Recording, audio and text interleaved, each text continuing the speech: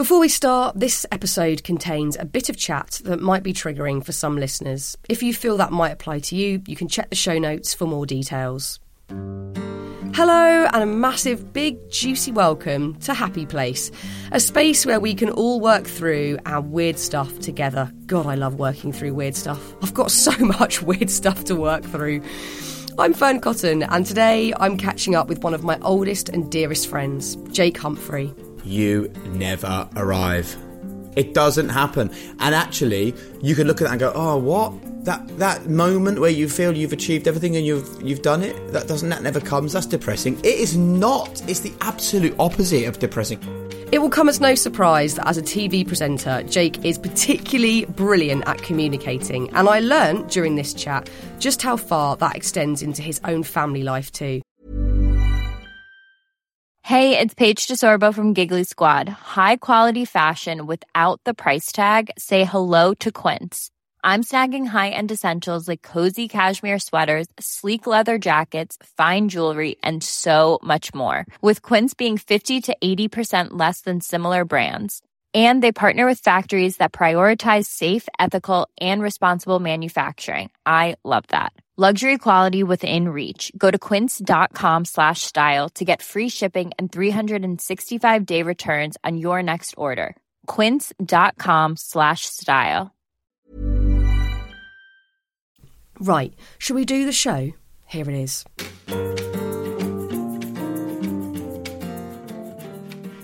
Jake. This is all a bit strange.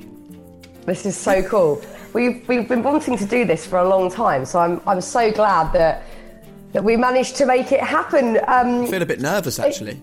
Honestly, what? I know. But do you know why? It's the total opposite of why you'd think. Because you're one of my oldest and best friends, it makes me want to not do a crap interview. For you. Normally when I chat to people, I'm like, listen, you get what you get. If you like it, yeah. Fine. But because it's you, I'm like, I really want her to say, I'm glad Jake came on my podcast. I know, but I will anyway. But I know what you mean, because I think whenever I've interviewed people that I know on Happy Place before, it is a slightly different dynamic. Yeah. And what I don't want to do is be too relaxed. Because when I get too relaxed, I think that's when I'm not focused enough and I miss really cool, juicy bits. So I'm going to try and also tread that balance of being very comfy and relaxed so we have a genuine conversation, yet staying alert. Right, I'll look out for that now. That's where I'm at. Which means it won't be at all like that. So before we all met at CBBC, you were doing local TV. I've seen the video footage because you showed me on VHS at your house. When I had a strong Norfolk accent. I don't know where that went, by the way. Hello. We've got to dig it out. I'm Jake. So what was the dream at that point? What was your goal? Yeah, do you know what? It's a really interesting question because I know that I was a late developer, and you know the story that I have of failing my A-levels, getting an E, an N and a U at school, and then kind of falling into working for a local TV company.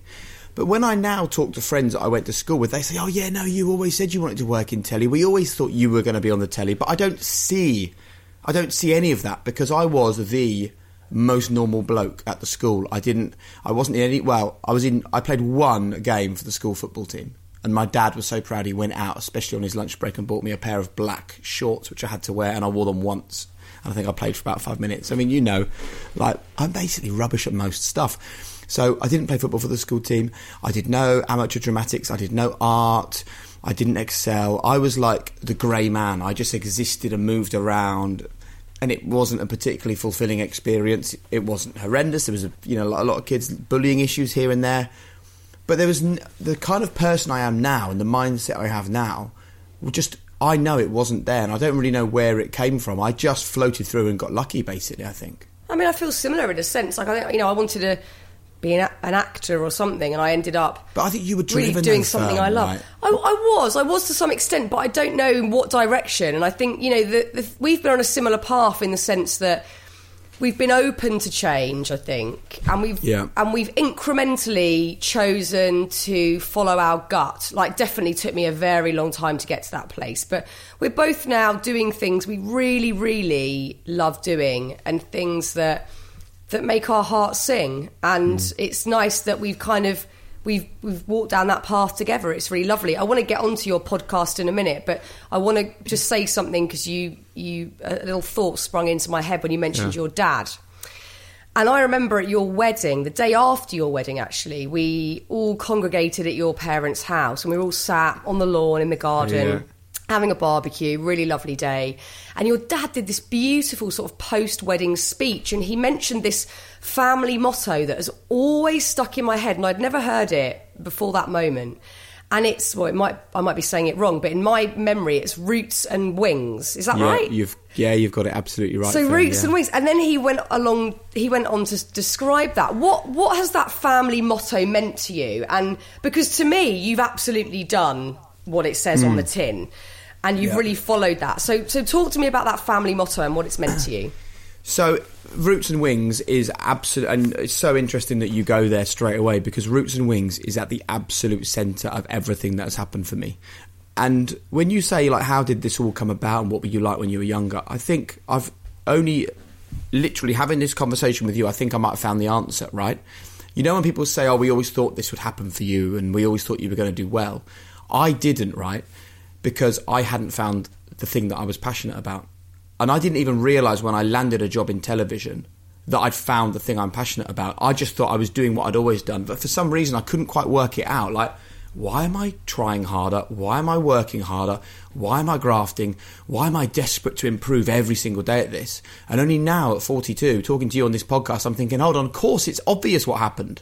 Without knowing it, I found my passion. And my passion was broadcasting. That's what it was. But at the centre of that passion, and like, it was quite a big life change for me, Fern. You know, you've been to my mum and dad's house. It's a tiny house in a little village in a sleepy county of Norfolk, and suddenly there I was working on television, and that was when the Roots and Wings became absolutely vital. So for people that have never heard the phrase before, it's really something that you pass down to your kids, and my parents passed to me, and we now pass on to Sebastian and Florence, and it is the two things you need most in this life. It's the roots. So I have a similar one I say to my kids. It makes me tear a bit when I say it. Every night before we go to bed, I kiss them and say, hey, there'll always be a light on. And it means no matter where you are, what you're doing, how bad stuff is, there's always a light on. And we have a light at the front of our house, and it's on permanently. And I always point it out and say, listen, don't forget, that light is always on. They'll always find their way home, basically. I love that. And Roots and Wings is where that really comes from. So it's the roots to know that whatever is going on, and we've all had this conversation with our kids, it's like, this is non-judgmental, this house. This is like, you're my kids. I literally can't not love you. So whatever it is, it does not matter. You've got the roots here. This is the place for you to come back to. And I hope they always understand that no matter how difficult things get, this is the place for them. But at the same time, hey, guess what, kids? Here are your wings. Like me and your mum, we want to see you fly. And I've seen enough parenting, and I know enough people who've been given the roots without the wings, and I think it can be really, really debilitating. Where people, they feel so connected to where they are that they don't have the ability to realise that getting those wings out and flying off doesn't mean you're leaving the place where you've always been and where you're really safe. It's the total opposite. It means you can fly higher and faster and further, because you can always come back there. And Roots and Wings is a family motto which I have passed on to my kids, and I really hope that they pass on to theirs, because I just feel that it is everything. Honestly, it is, and it's something that I have thought about a lot since I heard your dad say that. And I wonder if there are ever moments in your perhaps teen years or early 20s where you wanted to rebel against that, because often that is the inclination, is to go, right, my parents are saying this, I'm going to do the absolute opposite. Like, I know for a fact, perhaps in my 20s, more so than my teens, I had this real urge to really like spread my wings, fly, try and run away from everything that I knew, because I was just experimenting and searching and curious about life, and I kind of would forget about the root bit sometimes. Did you ever have that desire to just do a bit of a runner or ignore that advice? Not once. Wow. Not once. And I credit the fact I was a late developer, Fern, with that. Like, I don't think you were a late developer. I look at you doing TV at, like, how old are you, like 14 or something? 15, yeah. 15, and you're on the television. Like, I wasn't even snogging girls till I was about 17. I was such a late developer. I just existed, right, in this happy place of living in a village, doing a paper round, going to school, muddling through, going home, watching a bit of telly, eating dinner with my family and going up to my bedroom. It was provincial, it was quiet, it was safe, it was fine, right? But I wasn't, like, pushing the boundaries in any respect. And I think it was only really when... Sometimes they say you have to get to the bottom to rise back up. I just thought life was going to always be like that. It was always going to be a nice, simple, float through, happy. And then I had that really difficult period where I lost my grandma, my dad's mum. Sadly, she committed suicide just as I was doing my A-level exams. And I think at the time, again, being a bit of a late developer and being a bit naive, I kind of think it didn't affect me. But then I think maybe it actually did have a really fundamental impact on me. And it wasn't long after that. In what way? How did you process that and apply that to how you then viewed your life? Obviously, it had a huge impact on my dad, like, for a long time, for, like, not weeks or months, but probably years. He was a quieter, he was more of a shell of a man than the guy that had left for work that morning before he got the call. And I think that we sort of put all of our energy and focus into him. And things just, I don't know really, Fern, because I have an absolute flashbulb memory of us sitting around the dinner table. And my mum had made cheese and potato pie, which is like a classic out in the countryside. Loads of mashed potatoes, stick some cheese on the top, put it in the grill. Easy. Lovely. And this is in the days before mobile phones. And my dad was a charity worker, and we were just waiting for him to come home from his job at Age Concern Norfolk. And we waited, and we delayed dinner, and we delayed it a bit more. And then we sat around the table, and I remember we were eating, and my mum was just like, "Where is your dad? I have no idea." And it transpired that he'd had the call from his brother who lived near his mum. She'd left a note, she'd gone missing, and he had sadly arrived as they were finding her body. And that was probably about an hour and a half away from where we lived. So then he had to drive home, and he comes in the kitchen and sort of says, "I've got some really bad news about Mum." And I think my mum said something like, "Is she in hospital?" And my dad just said, "No, she's dead." And the hard thing to process as a young person is that, like, grannies don't kill themselves. Do you know what I mean? Like, you've got your grandkids and your son and everything, but she was the carer mainly for my granddad, who was disabled.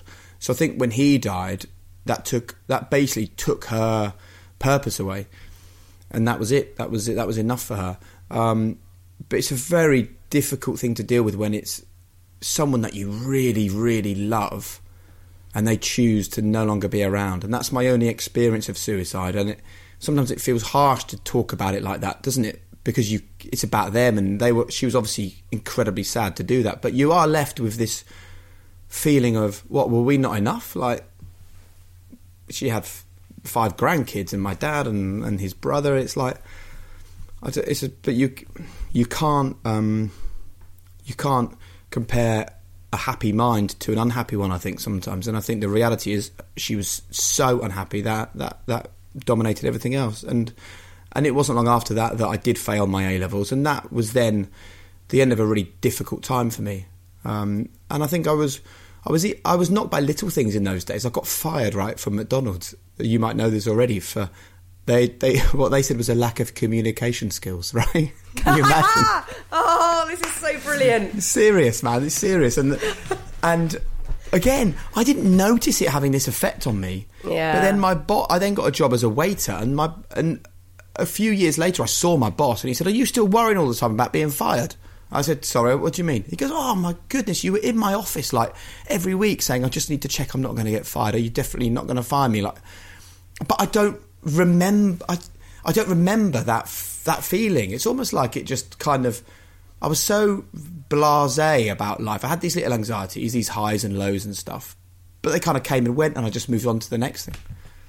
But it's interesting how, when you experience any level of trauma and something so close to home like that, and you've got shock in the mix there, and also this, unexplained element of that shock, you not be able to really comprehend why somebody might do that. Yeah. you know, that it manifests in so many different ways, because fundamentally you're left sort of feeling unstable or unsafe because something's rocked you like that. And it will, of course, manifest it in all different ways. Do you think that, you know, on a subconscious level for you, your dad, your family, because I think, you know, back in that era, nobody really talked about mental health. It wasn't really a thing. It would be, you know, you'd be the anomaly to sort of have that kind of open conversation. Do you think because of what happened to your nan, that kind of opened your mind or your dad's to sort of look into that more so and look into that kind of mental health side of what was going on with you all? I think it's interesting because I think my dad and me are very similar. So I had a few issues when I was being bullied at school, which is not unbelievable. It happens to lots of people. But interestingly, the teachers used to say, I think it's because your son is quite sensitive. Like, he's not a laddie lad. And we can talk a bit later about how I've ended up in this quite laddish world of football and before that Formula 1 and live sport and stuff. But I was never the lad's lad. I was always the sort of one that wanted to look after the unhappy person or just keeping my eyes peeled for any issues that other people might have. And my dad, I think, is quite similar. So I think we were always quite plugged into that side of things. And then that in itself leaves you with an element of frustration, though, because you think, were we plugged enough into each other's emotions as a family? Like, I still question now whether I should ring my brother and sister more often. I've got 4 or 5 nieces and nephews. Why am I not ringing them more often? Because we've seen as a family that even someone who knows they are loved can still do that.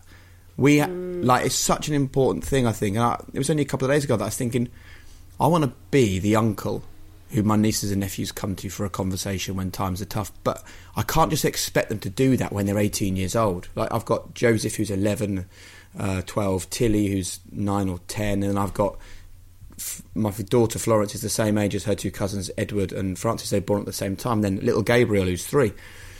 I can't expect at 18, in a decade or so, they will just automatically pick up the phone to Uncle Jake and say, oh, you're quite cool, I'll have a chat with you. I feel like I need to sow those seeds of communication with them now, so that right from a young age they go, he is always the guy that is there with an open ear. And I think that's probably a good lesson for all of us, is like, don't expect this stuff to work. And people get to their kids are 18, they go, why don't they talk to me? Well, did you talk to them when they were 5 about how they're feeling emotionally? And Florence has your fantastic mood journal, and it's, you know what, a real lesson for us, Fern, because I feel I have a great relationship with my daughter. Your mood journal has got us talking about things that we have never conversed about at bedtime. In fact, I've recorded a video to send you the other day. She was talking, I wonder if I can find it, and she was chatting away like about her feelings and what was going on. She drew a little picture. I'm so happy to hear that, because I know it's, you know, that side of parenting is really not easy, and I even find it hard with Rex, who's the same age as Florence. You know, he'll dip in and out of using that mood journal, but I do have to kind of, you know, put it in front of him and say, look, let's have a look through it. He's my son is a real, like, character. He can be a bit of a rebel, and he often wants to do the opposite of what I'm saying. But I'm so glad that's opened up some conversations. She sent me such a cute thank you letter, which really what you don't want to be, so adorable. You don't want to be the expert that doesn't do it. Do you know what I mean by that? Yeah. The one that totally talks a good game. Let me. But this is. She is. Listen. Tell Fern about it. This one I wrote down. When it said it's when was the last time you felt really happy? I was at Ellie's tea party with our head teacher, and I got chocolate cake, Colin the Caterpillar cake. I ate a bit of it. It made me happy, and then I coloured in a cup. She coloured in a cup to show that she was full of happiness. Like, I mean, who doesn't love a Colin the Caterpillar cake? That's enough to make anyone happy. But you know what? Like, we're so like connected. I didn't know about that, and what a great little opportunity there just to have that conversation at the end of the day. I think it's brilliant. So well done. Well, I'm so glad, and thank you so much for saying that. That's so adorable of you. Hey, it's Paige DeSorbo from Giggly Squad. High quality fashion without the price tag. Say hello to Quince. I'm snagging high-end essentials like cozy cashmere sweaters, sleek leather jackets, fine jewelry, and so much more. With Quince being 50 to 80% less than similar brands. And they partner with factories that prioritize safe, ethical, and responsible manufacturing. I love that. Luxury quality within reach. Go to quince.com/style to get free shipping and 365-day returns on your next order. Quince.com/style.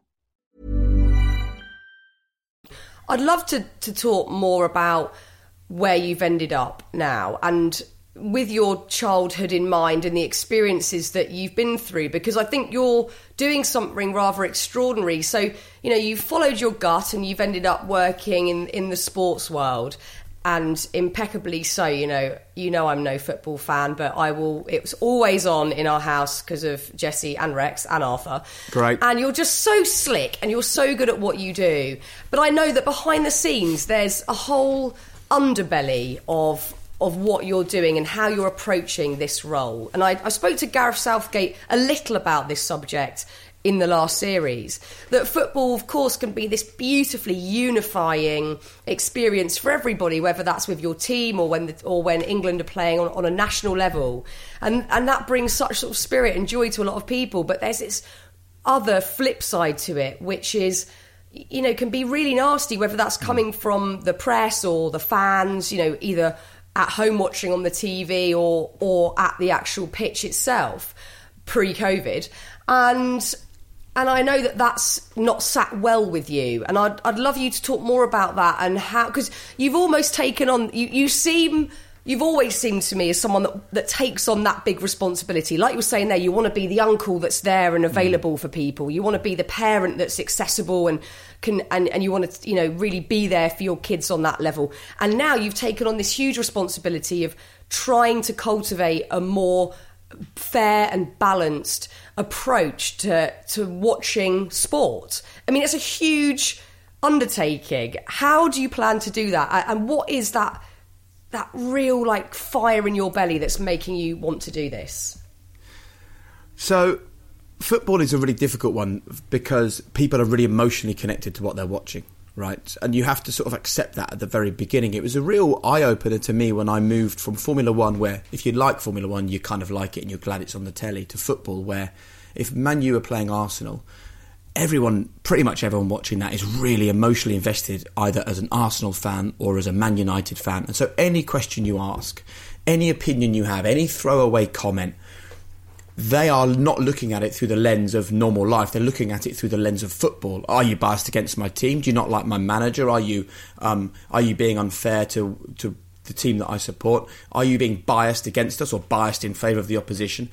That is the lens at which people look at football through. And so I'm really keen to sort of explore, while I'm hosting football, a totally different way of looking at it. And I sometimes see just hundreds and hundreds of people howling at the moon. They're like werewolves. They're so out of date in their opinion that you have to sort of bash heads with people to have an impact in this world, and you don't. And that's where the High Performance Podcast was born from, in that I really want football fans to understand that all of the people out there are doing their best. All the people out there have issues and concerns. Pretty much, you know, we had a conversation that will be on our podcast soon with Tyrone Mings, the England player. Tyrone talks on our pod about speaking to a psychologist before every single game.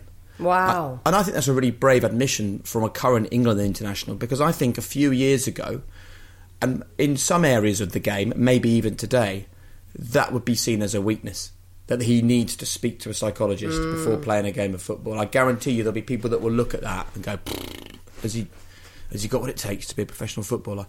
The fact he does that shows he absolutely has got what it takes to be a professional footballer, because he is coming at it from this growth mindset perspective. And that's really what the High Performance Podcast is all about. It is saying everyone, no matter who they are and what they've achieved, they have issues and foibles and anxieties and insecurities. But what's different between them and the people that are not where they are is that 9 times out of 10, they found a way to push past them. And that is, if you were to break down the podcast to being one fundamental, it's a difficult one to grasp necessarily, but it is 100% responsibility. So on the pod, we talk about taking 100% responsibility for every single thing in your life. And that is like 100% responsibility for the things that you are in control of and that are your fault, but also 100% responsibility for the stuff that isn't your fault. Just because it's not your fault doesn't mean it isn't your responsibility. Breaking up with a partner, a difficult relationship with your parents, an illness that's come your way, none of those things are your fault. I'm afraid to say they're still your responsibility to find a path through.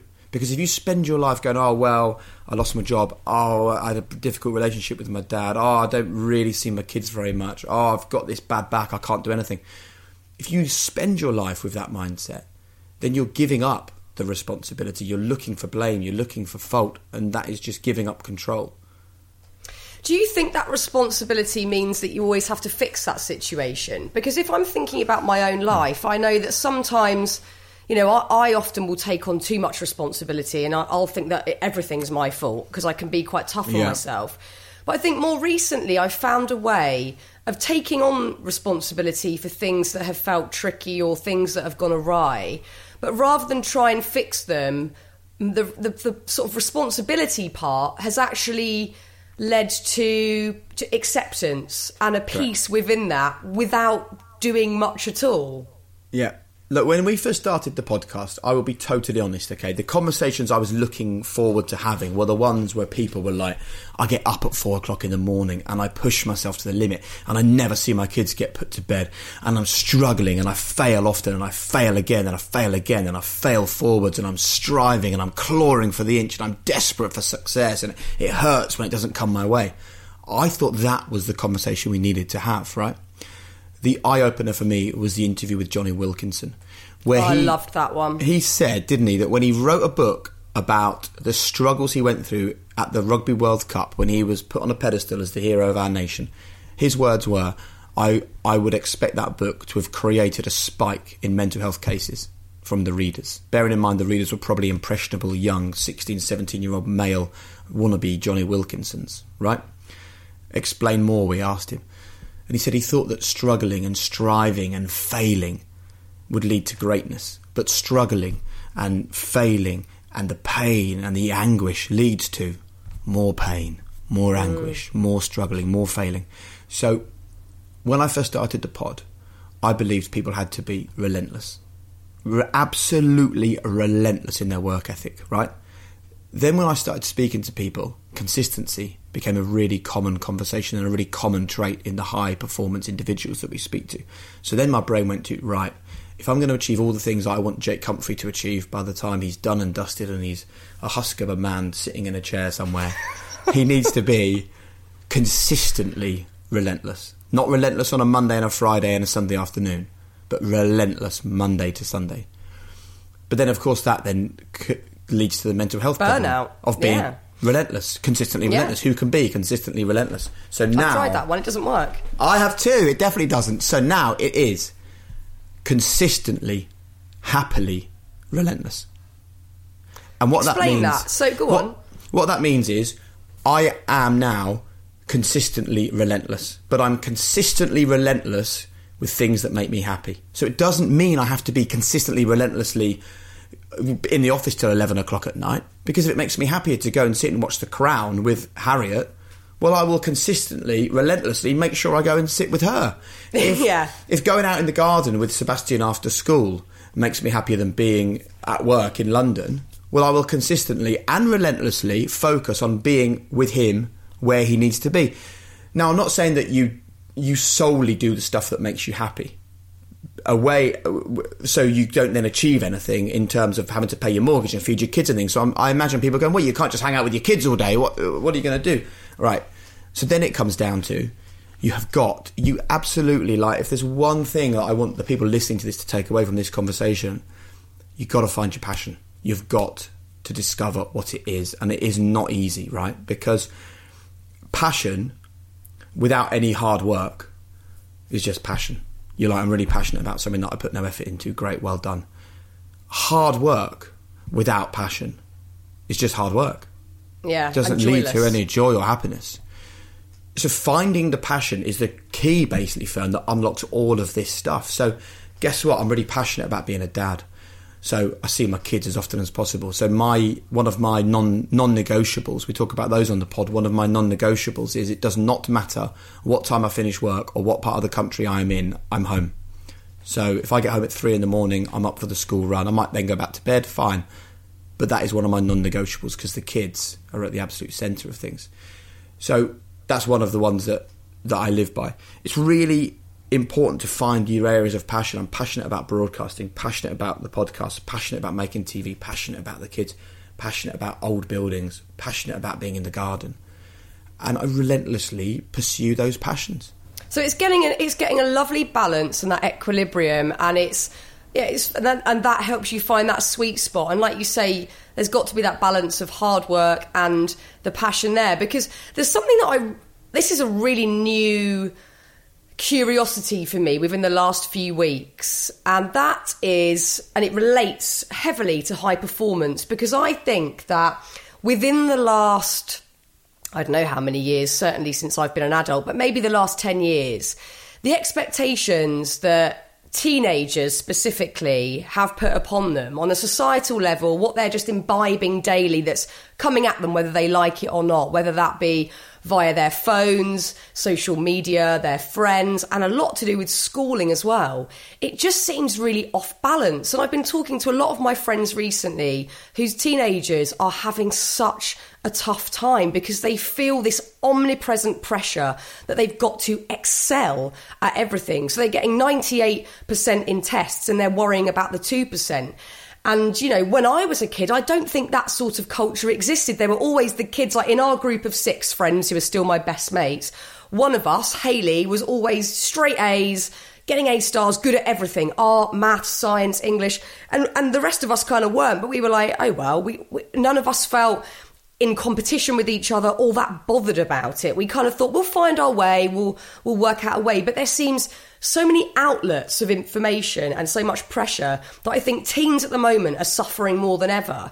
And I just want to cultivate more conversation around, I don't know whether it's celebrating the average and just finding happiness in that. You know, how much do you value high performance, I guess? Do you think it is the be all and end all? Do you think you can be happy without excelling at something all the time? Yeah, I do. And Eddie Jones, England rugby coach, came on, and he, you know, to give you an idea of his day, Fern, he goes to work at 5 o'clock in the morning.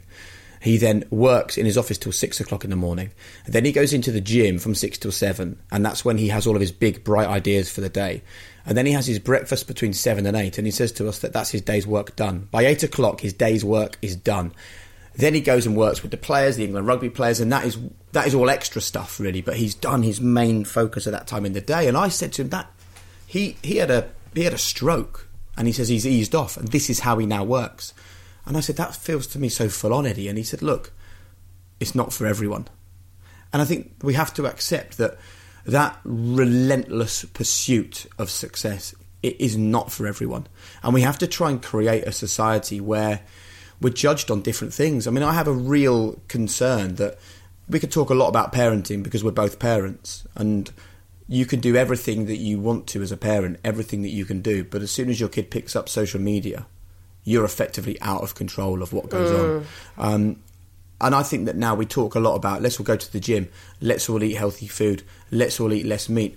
Well, guess what? Every time you look on social media and you follow accounts that are not good for you, that's effectively junk food for the brain. And I don't think enough thought goes into what is the diet that I'm giving my brain. And I think that is a root for a lot of these issues. And it effectively, for me, it comes down to comparison. You know, there's that famous quote, isn't there? Comparison is the thief of joy. Yes, compare and despair. It's horrendous. And I think that we have to try and get away from this looking at other people and seeing where they're at and working out whether that's a good thing or a bad thing for us. Well, it's rarely true anyway. When we see a marker of success elsewhere, we don't really know what's going on. And I think that's the distinction that always needs to be made, that, you know, you can have someone like Jonny Wilkinson or someone who is absolutely perfect in that moment, because a lot of the time, specifically in the sports world, perfection is integral to get on the podium, to get the gold medal, to win the race. Like I've talked to Jessica Hill-Ennis about this on a previous podcast. You have to have perfection to win. And that is an equation that we know works, but the equation that we muddle that with and conflate it with is that perfection and that win equals happiness, self-fulfillment, contentment, self-esteem. We know that doesn't work, but we just get it all in a muddle. And outside of the sports world, it's the same. We'll see people reaching these huge goals or finding, massive success and acclaim with people screaming their names, but inside we don't know what's going on. And I just think that's the conversation that we need to be having more, is that yes, you can be perfect and you can exceed and and excel and you can succeed and have all this wonderful adulation or whatever. But what does that? Is that what you really want? Is that what's going to make you feel happy? And I even get confused with that one sometimes and push myself way too hard and burn out, and I'm not happy. So I think it is, it's maybe a little easier for us to say it at this age, whereas for teens, I just think the expectations are so high, the information is so confusing, and a lot of teens are ending up feeling quite flat. I don't know what the answer is. It's so difficult, isn't it? Puzzling me. Because I want people to excel. I want people to be brilliant. I want them to fly and to have that great life. And I guess maybe, again, it just comes back to, instead of helping people to be brilliant, right, help them to find the thing they love. And they will then naturally take themselves to a place they will be brilliant, where they're brilliant, because they found a thing that they're passionate about. And I think all too often people are going down a road where they feel like mum and dad might want me to do this, or my friends at school are doing this. That's when it gets really sort of dangerous. I think it's opening people's eyes to what is for them, what's their thing. If you can find an answer to that, I honestly feel that the root of everything comes from that, because if it makes you happy, it doesn't matter how you compare to other people.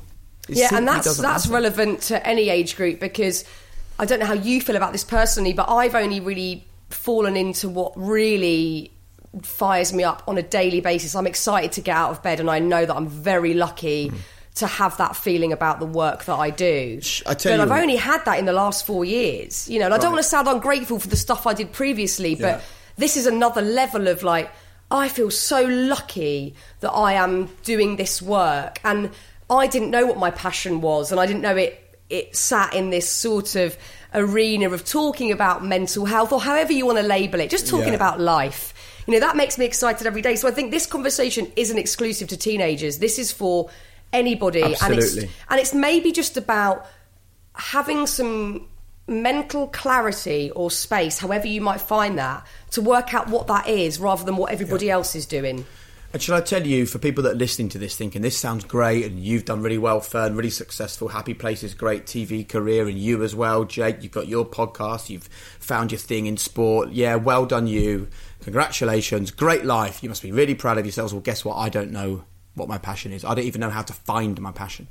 The answer, I think, to people that are listening to this thinking, how do we even find it, right? When you had Rex, you literally, the minute he was born, I don't know whether you feel like me, but I felt that the moment that Florence was born, that's actually the first time I experienced genuine, true love. Every single part of me, every sinew in my body, that's what it's about. And immediately your brain looks back to all the times that you were crap to your own parents and thinking, they loved me that much and I acted like that? Wow. So that was the moment when I was like, that's what love really feels like, right? Then you find you having another child. And the night before Sebastian was born, I remember saying to Harriet, can I just have a quick chat? I'm worried I've got no love for him.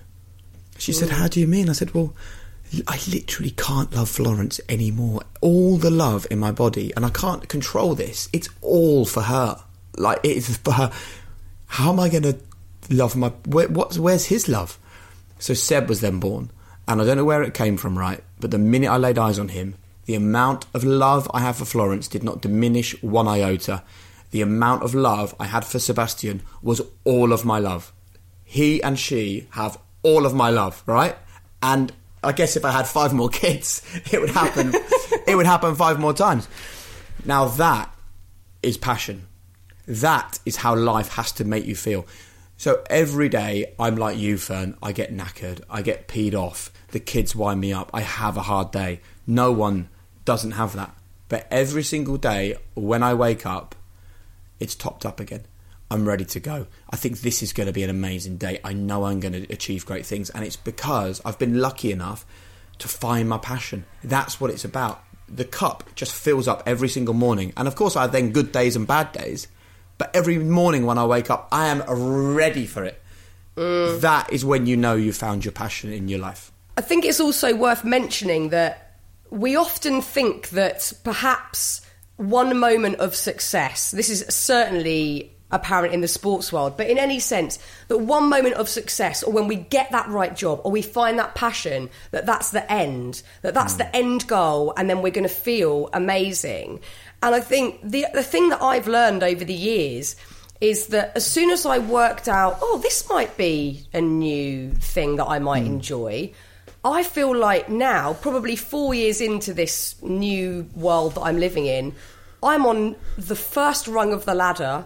I don't know where I'm headed, but it's so exciting. I don't feel like I've made it or I'm like this huge success.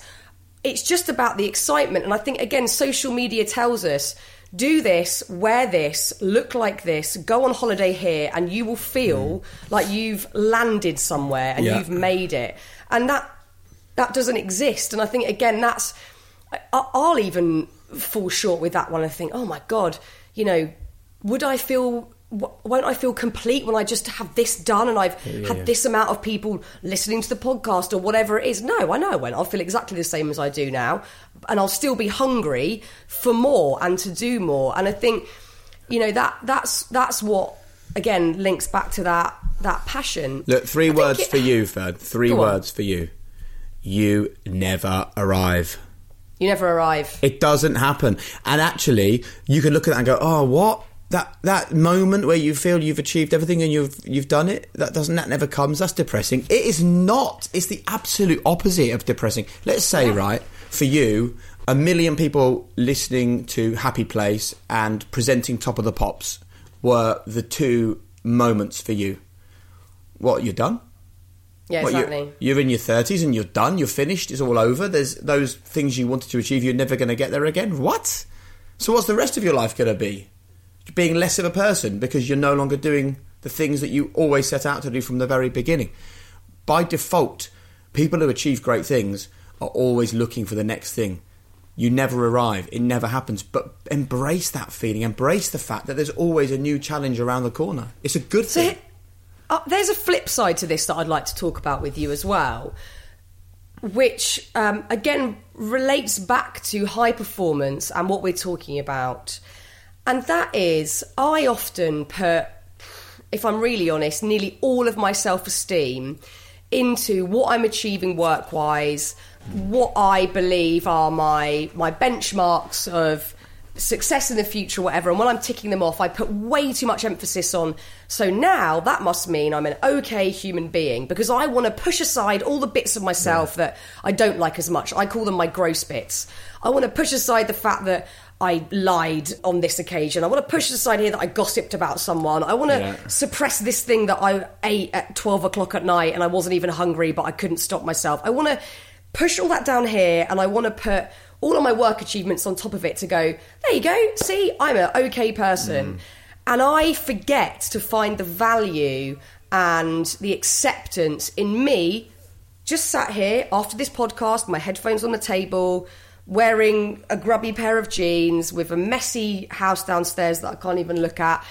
I forget to find the self-worth in that. So I'd love to know how you feel about yourself outside of success, outside of high performance, and also, I guess, how you found your guests to sit with that. How have they found confidence and happiness outside of all of that success and passion and stuff? It's really difficult, isn't it, to not let yourself be defined by the success of your career, right?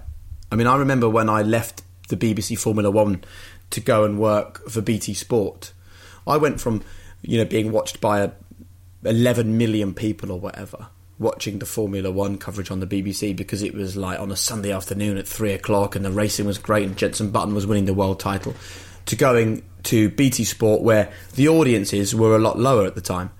And I really struggled with that because it felt like when I was on the BBC, like everything that I touched was a success. Every time I wore Eddie Jordan wore a Mad shirt, it was trending on Twitter. The first time I used an iPad, everyone was talking about it, and it felt like every VT we created, loads of people went, "Oh, I love that, what amazing coverage, it's brilliant." And I was definitely getting external validation from other people telling me that things are great. And that is a very, very sweet trap to fall into, because it feels amazing when it's good. I had to learn not to take that good stuff, because then when I started to work in football, and it wasn't quite such a friendly place, and there was a lot of criticism and aggression coming my way on social media for the work that I'm doing, and people questioning, does he know anything about football? And yeah, you see it. Yes, it impacts you. Yes, it is a horrible feeling. Horrible. And then that then really, really knocked me, and I was thinking, man, this what have I done? This is a disaster. No one likes me on here because I'm getting all this negativity. Now, what I'd done, I got myself into a place where I was validating the good stuff and saying, yeah, you're totally right, I'm great because everyone's telling me I am. Well, if you do that and you listen to that, then you also have to listen to the stuff which is like, you're struggling, you're useless, you're rubbish. So now I've got myself into a place where external validation means absolutely nothing. Yeah, I have a small group of people, and I speak to that small group of people, and if they tell me that I'm good or bad, then I will believe them. I remember one time I was live on the telly and I was trending on Twitter, and I looked at it, I thought, oh, it's never a good thing, right? So I looked at it, and it was literally hundreds of people saying Jake Humphrey's crap at his job. Wow. And then I got a text message, and it said, here, I've still got it here, we've watched many BT games, but tonight we're watching the Liverpool game and the roundup. You were so good. I could sense that you were getting over a cold, but you were brilliant. Lance and I both said you're actually the best football presenter on TV.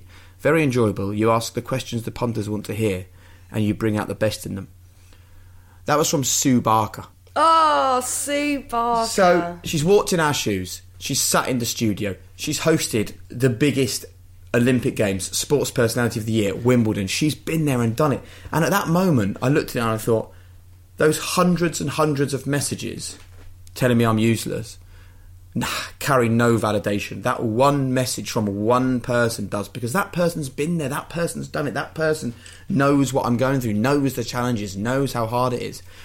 And I think that is the key, is to make sure that you surround yourself with people that you really, really can trust, and will tell you the good and will tell you the bad, and tell you, actually, Fern, I think your house actually needs cleaning now because it's getting to the point where it's a bit bad. Those people, great. And you can't do it on your own, because naturally, I think as human beings, we always go back to the bad stuff. I don't know about you, but if I have 10 good things happen and one bad thing, it's the one bad thing. So it's really important to surround yourself with the right kind of people, and I call them fountains or drains. And if you're a drain, not a fountain, we are done. And I think that's something that's only come to me maybe in the last few years, Fern. I'd be interested to know your take on this, but for a long time, whether a job or a person or an environment or a thing that I was involved in made me not feel great, I kind of looked at it and I thought, well, it's my job to deal with that and to work it out. Now, I will obviously try my very best, but if it's not for me or they're not for me, it is self-care to say, do you know what, this isn't for me, I can't be doing this, I can't be in this place. And I think it takes a long time to be brave enough and strong enough to do that. And I'm 42, and I only now feel like I'm at the point where I can make those kinds of calls. And man, it is so healthy. I think I'm starting to do the same, and I think, again, because I've spent a lot of time recently really thinking about teenagers, I think it's such an important lesson to learn as early as we can, that we don't have to try and impress the people that we think don't like us. We don't have to try and get them on board, defend ourselves, explain ourselves. And I think, linking it back to, again, something we've talked about earlier, that's perhaps where I'm now finding my self-worth outside of work, is to go, yeah, I can handle this. I'm all right. I know that my side of the street is clean. Like, I heard you talking to Matthew McConaughey, and I love the fact that he said, don't leave any crumbs. Brilliant. Like, very, very cool way of putting that. You know, I know that I try my best, and that, you know, I love the people in my life that I love, and I'll do whatever I can for them. And that, I think, also links to high performance. You know, I want to have relationships that function well. I want to have relationships that bring me joy. I want to feel happiness doing the very, very simple things like popping to a neighbour's house for a cup of tea. Set or your bumping standards, into a Fern. friend. Like, you deserve those things. You deserve things in your life that make you happy. It's really important. And I think sometimes I've definitely been guilty of this in the past. I remember when we did our first ever Formula One show, right? And we had a meeting afterwards. And you know what it's like in telly? It's all very friendly television. It's like, you were great, this was great, that was great. Only when you're with them, done, not everyone. when you're not with them. Yeah, you're right, only when you're with them. And we had one of those meetings after my first ever Formula One programme, right? The producer was like, this was great. And David Coulthard, who was our pundit, put his arm in there and said, sorry, can I just butt in for a sec? And the producer said, yep. Who do you want to praise? What do you want to say? And he said, what's the point of this meeting? And the producer, Mark, said, well, we're just going through the programme and we're just discussing the show we did yesterday. And David said, I never want to have another meeting like this, because there is no point sitting here and telling us all how great we were. I want to have a meeting about how bad we were and the bad things and the awful stuff, because that is where we can improve. And for years, that was my mindset. I was like, right, what was bad? What was bad? What was bad? What was bad? And I've actually come around to a new way of thinking, and this was reinforced actually in the conversation with Matthew McConaughey, where I've felt for too long that I have focused too much on being obsessed with my own failures and other people's failures, because I've thought that's where the learning is. Why, and Matthew really brought this home to me, why did I not think that there was loads of learning from the good stuff? Of course. And he said, one of the reasons why he wrote his diary, he said, then when things are bad, he thinks, right, when were things good? I know when things were good. When I was 21 years old and I felt great and I was barrelling around and I was winning work and I had great relationships and I was making people happy and I felt I was flying. Then he goes to his diary and he goes to that point and he goes, right, who was I with? What decisions was I making? What time was I getting up in the morning? What was I drinking? What was my mindset? That was such an eye-opener to me. I was like, oh my goodness, I've spent like 20 years genuinely focused on failure. That was where I thought all of my growth and all of my learning and all of my improvement was. Absolutely wrong. And I've now started to think, right, when was I last genuinely really happy? Oh, last Wednesday, I felt really bloody good. Right, who was I with? That person. Do you know what? I'm seeing that person every week because they make me feel good. That's just the way it is. And that person that I think I'm really great with, actually, how do I really feel about hanging out with them? Not that great.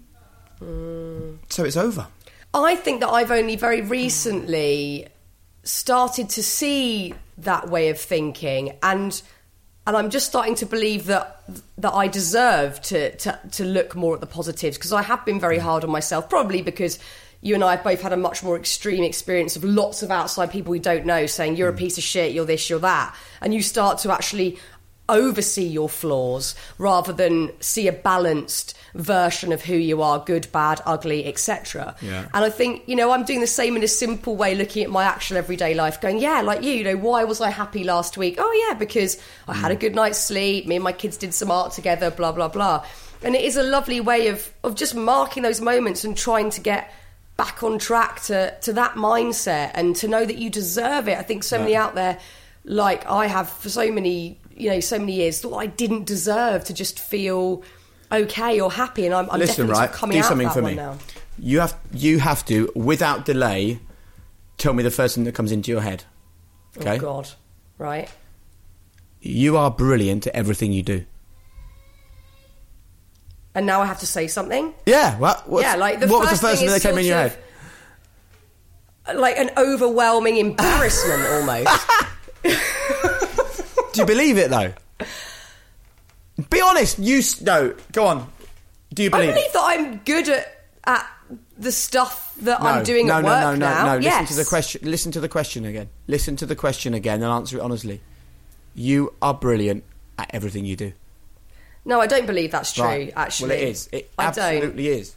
Because I will look at things that go, I didn't deal with Rex well last night, or I shouted at him, or whatever. Okay, cool. Do you know so what I mean? you're looking for perfection. No worries. All right, we'll leave that there then. Well, there we go. But this is it. This is doing your best. Yeah. Best. When do you ever Approach a day, approach an incident, approach a moment, approach a problem, and think, I'm not going to give this. I'm going to be useless at this. You never do. We're all, me, you, the people listening to this, Matt who's producing it. We are all just doing our best. And we have to be a bit nicer to each other. It's really, really important. There is no benefit, and I promise you, zero benefit to having a mindset where you think, I'm not very good at this, or great things are not going to happen. Okay, you might not be very good. Okay, great things might not happen. But you know what? Give yourself the best possible chance of great things happening. Give yourself the best possible chance of being good at something by just believing it. Just believing it. And when you bring all this stuff back together that we've talked about on this podcast, believing that you're going to be good, finding your passion. Finding your passion means that you do it again and again, and you always have the energy to do it. So you believe you're going to be good. You find something you're passionate about. You then find the energy is always there to do it. And you take total and utter responsibility for it. You don't blame anyone else. You don't look for outside factors. Suddenly you find that you're living in this world where your chest just rises up, Fern, and you're just like, I'm going to have my chin high and I'm going to walk headlong through all of this stuff because I'm passionate about it. I've got the energy to do it, and I believe it's going to be great. You try and derail me now. You just fucking try and derail me. You can't. Excellent. You can't. Yeah. So, it's not real, Fern. That's the great thing about it. Yeah. You don't have to go and get this from somewhere. It's in your head. You just must believe it. Yeah, it's just changing the narrative, isn't it? It's changing the narrative and having that self-kindness. And who do you talk to more than anyone else in your day? Like who's the one person you speak to the most, do you think? Well, probably my husband, I'd say. Maybe too much, he would say. No. Well, myself. Yeah, there you go. That is the answer to it. That is something that so many people get wrong. You talk to yourself and all you day. do it all day, every day. So if you're not saying good stuff to yourself, Fern, then that doesn't benefit anyone. And 90% of the conversations that you have with yourself, you're having quietly in your own head to yourself. No one else is listening to them. Just be nice to yourself. It's so true. Jakey, there's so many wonderful takeaways from this conversation.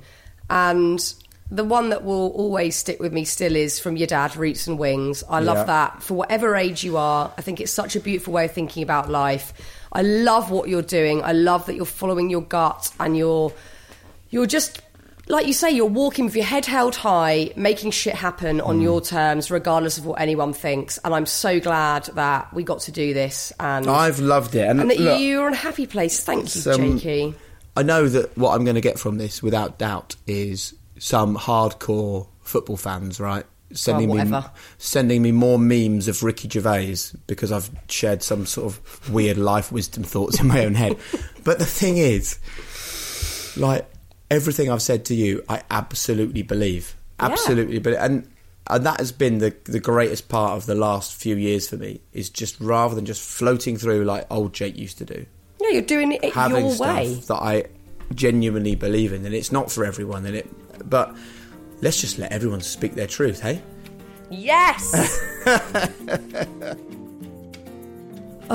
Roots and Wings. I bet that will stay with you now as much as it has for me over the years. Isn't it beautiful? Thank you, Jakey. I love you, Jake. What a bloody lovely guy you are. And just so generous with that kind heart of yours. Thanks, Jake. Next week's episode is absolutely jam-packed with little practical ways you can protect your mental and physical health. So make sure you're subscribed to Happy Place so that it drops straight into your phone when it's available. Thanks again to Jake. Thanks, Jake. To the producers of this episode, Matt Hill and Anushka Tate at Rethink Audio. And a huge thank you to you for listening. Honestly, thanks, guys. I love you lot. I'll see you next week.